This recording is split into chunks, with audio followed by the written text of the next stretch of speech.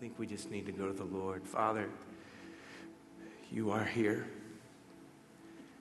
And even when we don't see you're working, even when we don't feel your presence, you are there, you are working, you are speaking, you are ever present, and you are ever sure. So God, we thank you that you truly are the way maker. You are the miracle worker. You bring healing and you bring life and you bring hope. And we're so grateful, Lord. In your name we pray. Amen. Well, I'm so grateful to be with you this morning. I'm honored that Pastor Jonathan would ask me to deliver the message for you today.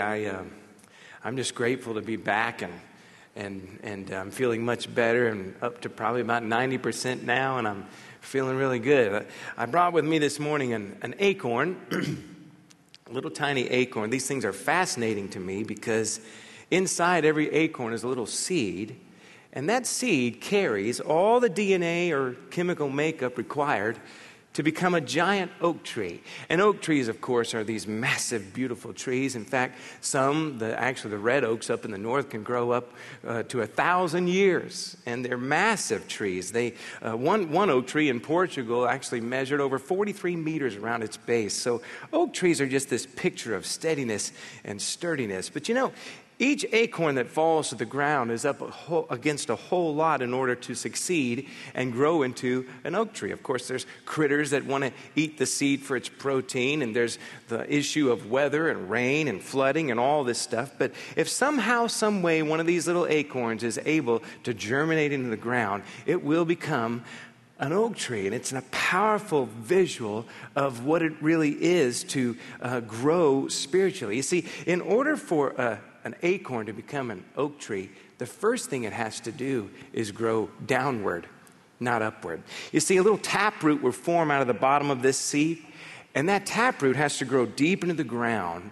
And once that taproot grows deep enough into the ground, then finally it's strong enough to begin growing upward and outward. And a little tiny green shoot will appear out of the soil.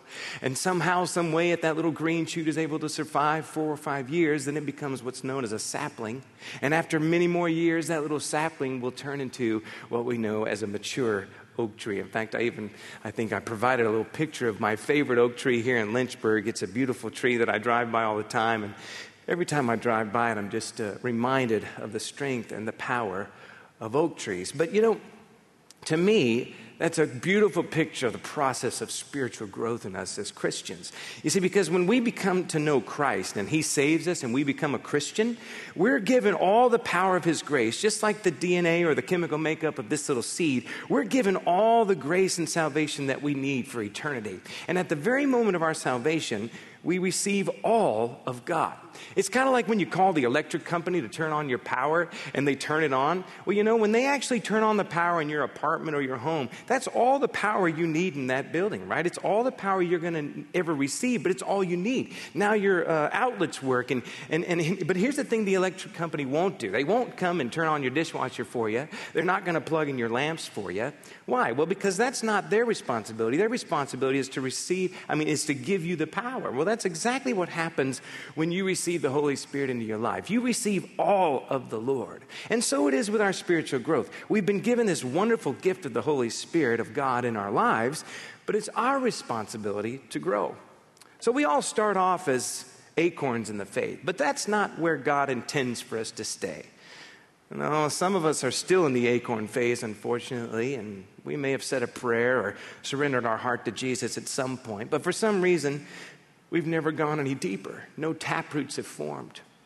And we're still just an acorn sort of laying about on the ground, useless and exposed and weak and thrown about by the ever-changing winds of culture.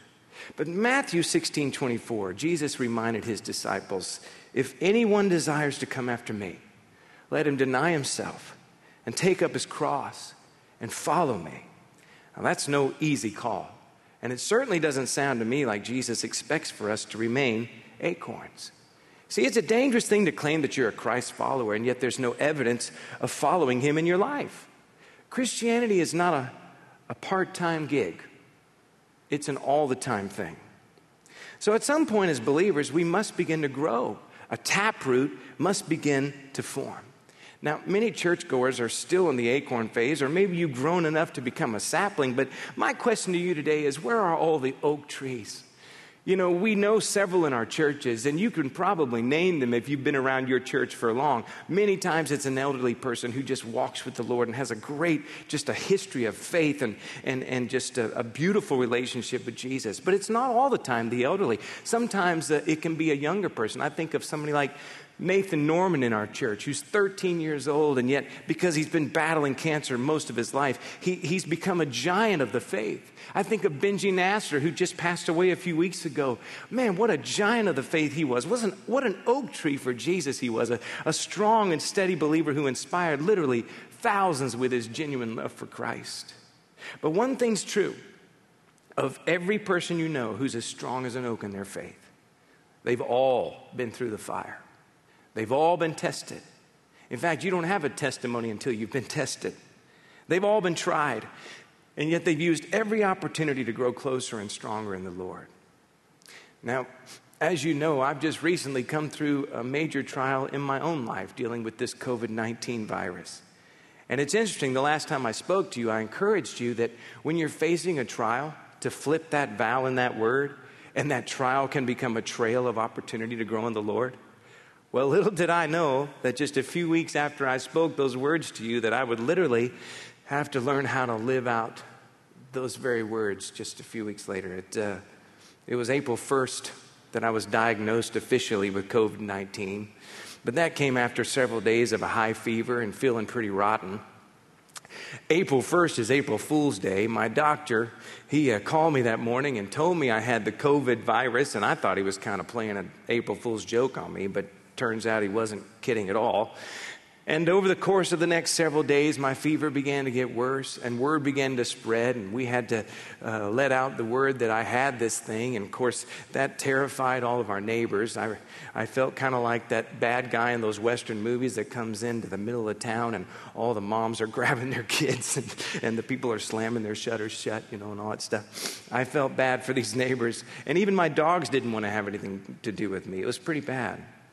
But after 12, 13 days of this high fever and severe body aches and horrible headaches, my doctor came over to my house, Craig Petrie, and he checked my lungs and he said, "Hey, could you do me a favor? Just walk across the room and come back." And when I did, I walked about 20 steps, came back, and my oxygen level was at 84. Well, it's supposed to be around 98, 99.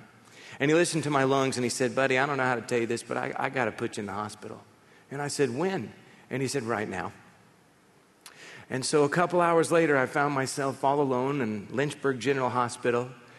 And I was there for 2 nights and 3 days, and I had wonderful care. Steve Rideout, one of the members of our church, was great, and he took good care of me, and all the nurses. And of course, those people are heroes, right on the front line with all they're doing, facing this disease head on. And it's a wonderful thing that they're doing. But I'll tell you, man, I was pretty lonely, and I was pretty isolated in that hospital.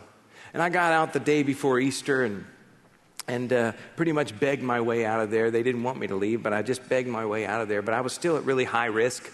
And it was a pretty rough go for about another 8 or 9 days. High fevers again, severe aches. And then when I left the hospital, I had severe leg pain for some reason. We later discovered that was probably blood clots in my legs, both legs. And I was having a hard time walking. And my lungs were still full of all this double pneumonia. And it was a horrible, horrible process. But over the course of many more days, slowly but surely, my fever began to dissipate. And on April 20th, my wife's birthday, I was officially declared COVID-free, to which I'm very thankful. And over the course of the last 8 or 9 days now, I've just gotten stronger and stronger, and I'm so grateful to be on the other side of this. But in the midst of dealing with all that stuff, I have to tell you, I had the sweetest moments of worship I think I've ever had in my life. Songs like Waymaker that we just sang, and other ones like this one we're about to give you, a song called Goodness of God. I mean, I listened to this song probably 3 dozen times. And so I just wanted to, before I come back and give you some real practical lessons that I've learned through all this, I just asked the men if they would to just come and give us that song, Goodness of God. And then when they're done, I'm going to come back and I'm going to give you some lessons that I've learned through all of this COVID-19 mess.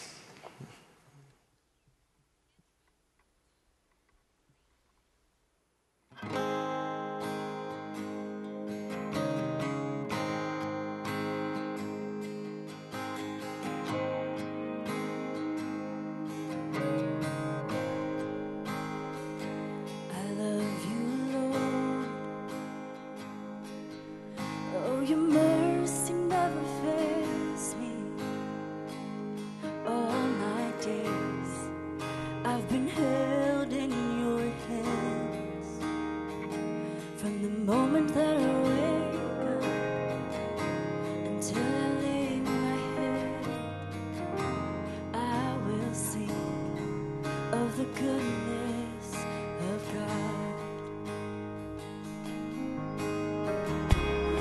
All my life you have been faithful. All my life you have been so good. With every breath that I am able, and I will sing of the goodness of God. I love your voice. You have led me through the fire and the darkest night. You are close like no other. I've known you as a father.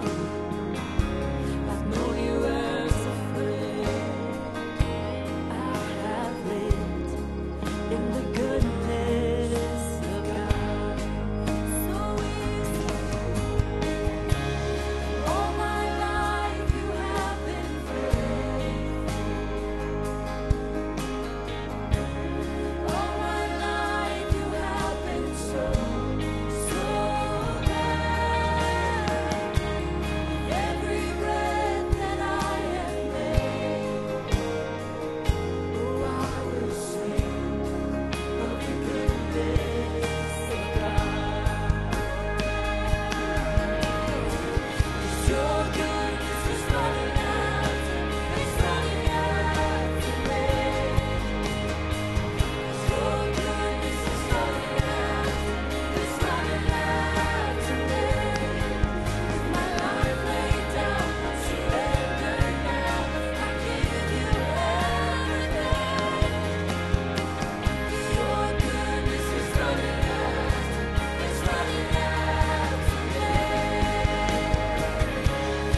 All my life you have been faithful.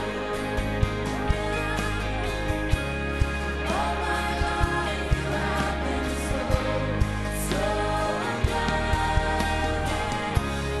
Every breath that I am able, I will sing of the goodness of God.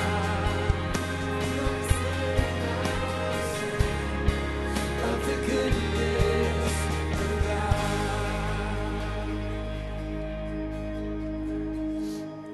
Thank you, guys. That little line, with every breath that I am able, when you're going through double pneumonia and you're not sure what tomorrow holds, and you're reminded of the goodness of God. That song spoke to me many, many times. The first thing I want to give you today is just a short little lesson. I want to give you 4 things. First of all, life is fragile. Now, I don't need to spend much time on that. I think we've all realized that over the course of the last several weeks, haven't we? 8 weeks ago, our nation was riding high. Jobless rates way down, the stock market soaring, all kinds of great things happening. And then just in a period of 8 weeks, this pandemic takes over the world. And suddenly 30 million plus people out of work, stock market's heading down, all these issues going on. And suddenly we look up and man, reminded of just how fragile life is. I'll never forget when my doctor told me, Craig Petrie, he said, if you weren't in decent shape, according to this blood work, and after seeing those chest x-rays, he said, you really should be dead right now. And that was a serious wake-up call for me and a reminder to me of just how fragile life truly is. James chapter 4, verses 14, James reminds us of these words. He says, whereas you do not know what will happen tomorrow, for what is your life? It is even a vapor that appears for a little time and then vanishes away. You see, we don't know what holds tomorrow, but thankfully, we know who holds our tomorrow. That's what's so comforting about being a believer in Christ. Which brings me to my second lesson. Number 1, faith, our life is fragile, but number 2, faith is essential. I asked this question in an earlier message a couple years back here, and I want to ask you again. When fear comes knocking at your door, will faith answer? Kind of begs the question, well, what is faith? Well, let me answer that for you real quick. The definition of faith is found in Hebrews chapter 11, verse 1. And we're reminded there that faith is the substance or the assurance of things hoped for, but it's also the evidence of things unseen. You see, when I got this virus, I began to pray that Jesus would just miraculously heal me. And when I went into the hospital on April 9th, I thought, how cool would it be if Jesus would just heal me in a dramatic way, like the blind man in John chapter 9 or the paralytic in Mark chapter 2 or all through the New Testament. I thought, man, this would be awesome. He could just heal me right here in the hospital room. I could call in the nurses and the doctors and say, hey, I'm good to go. Let's check me out. Man, I am completely healed. And I just knew he was going to heal me right then and there. I began to look at all the scriptures and pray in just the right way and believe in my heart. And I really did believe. In fact, at one point, I literally reached out from my hospital bed like I was touching the hem of his garment, like the lady with the issue of blood. And then I even got on my knees and I got out of my hospital bed and I just knelt there and prayed for like a half hour, just waiting for him to heal me. And he didn't. And in my weakened state, I got disappointed. I got disillusioned, and I hate to admit to you today, but I got angry with God. I was disappointed in him. And that was Thursday night, April 9th. It just so happens that suddenly I was realizing that was the same night 2,000 years ago that Jesus spent the night in the house of Caiaphas, where he was beaten within an inch of his life, where his beard was pulled out, where he was spat upon, and where he was treated so horribly. And then the next day, of course, he suffered and bled and died on the cross. And suddenly I felt so small and so insignificant and so horrible and under such conviction for being angry with the Lord. And he reminded me quite vividly that what he went through for me was a little more significant and painful than me spending a few uncomfortable nights in the hospital. But besides all that, what I'd really shown was a lack of faith. I wanted to see God heal me so that when he did, I would believe even stronger in his healing power. I wanted evidence that I could see. But that's not faith. Faith is the evidence of things unseen. You see, I had it backwards. I wanted him to heal me so that I could deepen my belief. But what God wanted from me was to believe in him more deeply, and then I would see his work in me. See, that's how faith works. I had to believe, and then I would see. And surely enough, several days later, God did begin to heal me in his timing and on his own, but he had several lessons left to teach me. See, God reminded me of how faith works in all of this, and he showed me once again that my faith has a long ways to go. And just like an oak tree, faith takes time to grow. So life is fragile, and faith is essential. But can I give you another one? Fear is not an option. 365 times in Scripture we are told, do not fear. Now, we all have fears, right? I mean, there's over 600 different phobias listed on the official phobia list. I looked them up. Things like arachnophobia, fear of spiders. And then, of course, my personal favorite, let me see if I can say this word, hippopotamonstrossus quadripedaliophobia. That's the official phobia word for the fear of long words. It's just a personal favorite of mine. You see, we all have fears. And this virus has caused a great deal of fear to spread across the world. Now, interestingly enough, I never really felt afraid while I had this virus. I wasn't afraid to die. I've grown enough out of the Acorns stage to know without a doubt that I have a home in eternity with Jesus. But I discovered that even though I wasn't afraid, I was anxious and impatient and worried and frustrated and angry at times and exasperated and discouraged. And you're not going to find any of those words in the list of the fruits of the Spirit. See, I was realizing how weak I truly am as a believer. And the longer I had this virus, the more I realized how far I have to grow in order to grow into an oak tree that God wants me to be.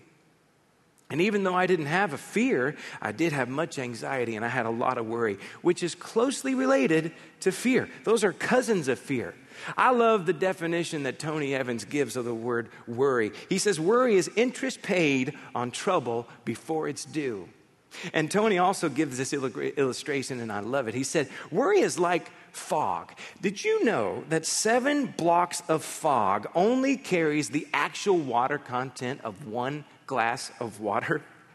I mean, it's not nearly as much substance to it as it appears. And yet fog causes so much damage, doesn't it? Car wrecks, plane wrecks, delays. And yet in the same way, worry is like fog. Worry causes a ton of damage in our lives, even though there's often not a lot of substance to it. Did you know that 80% of the things that we worry about actually never happen? Anxiety and worry keep us from hearing God. So why do we worry? Well, quite simply because we're focused on the wrong authority. We are, in effect, saying, God, I'm not sure that you're capable of handling this.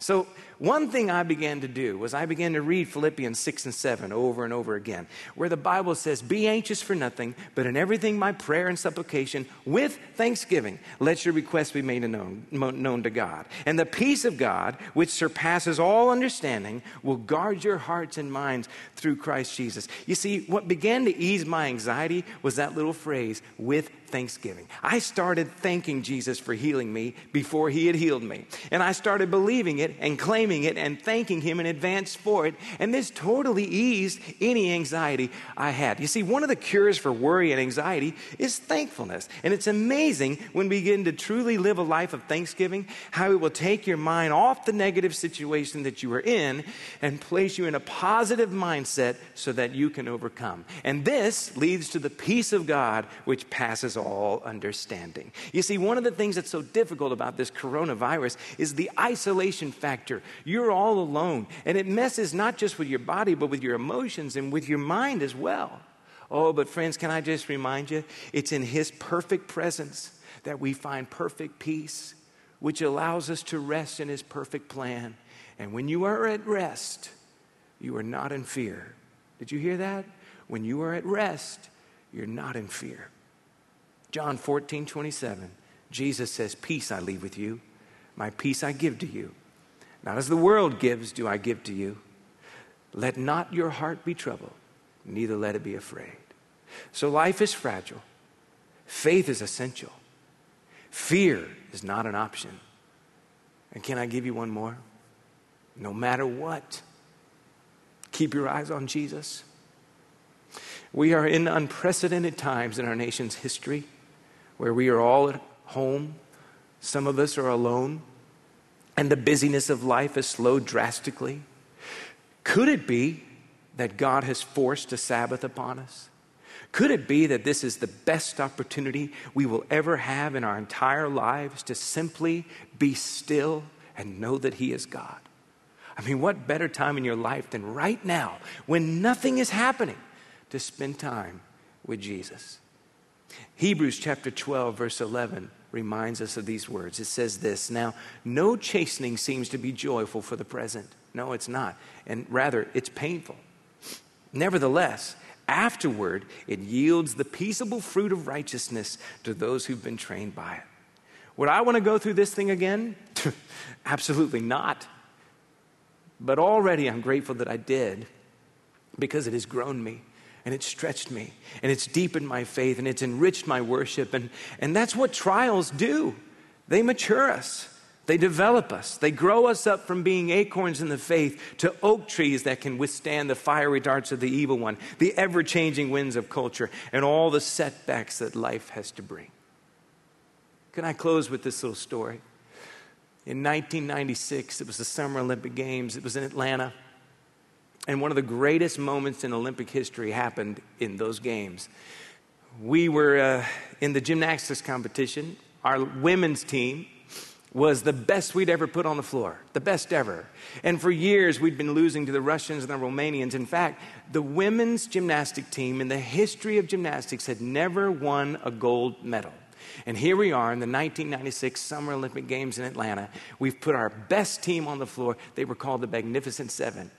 And we get to the very last event, and we have a 10-point lead over the Russians. And we're thinking, boy, we got a chance here. And it comes down to the last event, which is the vault. And it comes down to our last two competitors, Dominique Marciano and a girl named Carrie Strug. Dominique went first. Dominique went, and she does her vault, and she fell. Her feet slipped on the mat. And we were all in shock because Dominique was one of our best gymnasts. And so she goes back and she tries again. Same thing again. She slipped on the mat and fell. So now we have no points, and it's down to our last competitor, Carrie Strug. 4 feet 7 inches tall, 87 pounds. Many of you remember this moment. Carrie Strug runs down that runway. She hits that vault, does a perfect vault through the air, lands, but when she lands, she snapped 2 ligaments in her left ankle, and she fell to the ground. Well, not only did we not receive any points for the vault, now we're all terrified that she's not going to be able to finish. We could lose to the Russians. Our one chance to win the gold is now just hanging literally on 2 tendons in a left ankle. And she got up. And she begins to hobble her way back down the runway. And she said, all I could think was, you can't think about the pain. This is the Olympics. You got to do this. And as she's walking back to the beginning of the runway to attempt her second run, her last chance, she hears out of her left side her coach yelling, the famous Bella Karolyi. And this is what he was yelling. Look at me, Carrie. Look only at me. Listen to me. You can do this. You can do this. You can do this. And you can watch YouTube videos of this moment, and it's powerful. So she gets back to the back end of that runway, and she's got 2 torn ligaments in her left ankle, but somehow, some way, she sprints down that runway. She takes off from that vault. She does a perfect vault and miraculously lands perfectly on 2 feet with all of her weight on 1 foot. And she hops on her right foot, takes a bow to the judges, and then collapsed in pain. But that perfect landing and that perfect vault gave us the score that we needed to defeat the Russians and the Romanians and receive the gold medal for the first time in Olympic history. Little Carrie Strug became an Olympic hero that day. Oh, but listen to me, folks. Hebrews chapter 12, verse 1 and 2. Therefore, we also, since we are surrounded by so great a cloud of witnesses, let us lay aside every weight and the sin which so easily ensnares us, and let us run with endurance the race that is set before us. Now listen, looking unto Jesus, the author and the finisher of our faith. Folks, you got to keep your eyes on Jesus. He is the author. He is the writer of your story. Do you realize that? And you may have some rough chapters. I just came through one. And yes, there will be some challenges. And some may seem insurmountable. But there's going to be difficult and dark days that you got to go through. But listen, through it all, keep your eyes on Jesus. And he may be chastening you, but he's molding you to turn you from an acorn into an oak tree. Do you see? He's pushing you to grow up and become the man or the woman of God that he wants you to be. But he's not just the author of your story. He's the finisher of your faith. And he's with you to the end. So do you see? The one great thing I've been reminded in all of this is that Jesus truly is enough. We sang the words, Christ is enough. He's in my corner, and he's never going to leave me, and he's never going to forsake me. And you know what? He's in your corner too. You see, Jesus sees in every acorn a potential oak tree, and he sees you the same way. So as the author of your story and as the finisher of your faith, he's standing in your corner and he's exhorting you. Look at me, listen to me, follow me, trust me. You can do it. You can do it. You can do it. Will you bow your heads with me wherever you are? You may be on your couch. You may be driving down the road. If you are, don't bow your heads, but please listen to me. Wherever you're sitting, whatever you're doing, would you just pause for just a moment? And I want to ask you, where are you in your spiritual growth? I mean, you may have said a prayer years ago, but have you ever grown out of the acorn stage and deepened your walk with the Lord? Oh, folks, what better time to start than in this time of isolation and quarantine and all the stuff we're going through? You have time to do this. Man, dive into his word. Study his word. Maybe the Lord's convicting you today about that very thing. But maybe you're watching here today and you've never begun a relationship with the Lord. You don't even know what it means to really be a follower of his, to be a Christian. Well, I have to tell you, if you're struggling in your hope, and you're looking for life, don't look any further. Jesus is the only hope you've got. So why don't you just ask the Lord into your life by simply saying a prayer. Ask him into your life to save you. I'm going to ask, if you would, to bow your heads where you are and just say a prayer that goes something like this. Lord Jesus. And I want to thank you for joining with us together today as we see what it is that God has done for us all. And today, if you've made a decision for Christ, or if you would like to talk further about what it is that God has done for you in the giving of His Son, Jesus, I would encourage you to email me at the address that is on the screen, pastor@trbc.org. We would love to connect with you to help you begin a brand new journey with Christ. If you would like to help contribute to our ministry as we take this message of the gospel around the world, go to the link on the screen today and help us help others with an amazing message of God's love.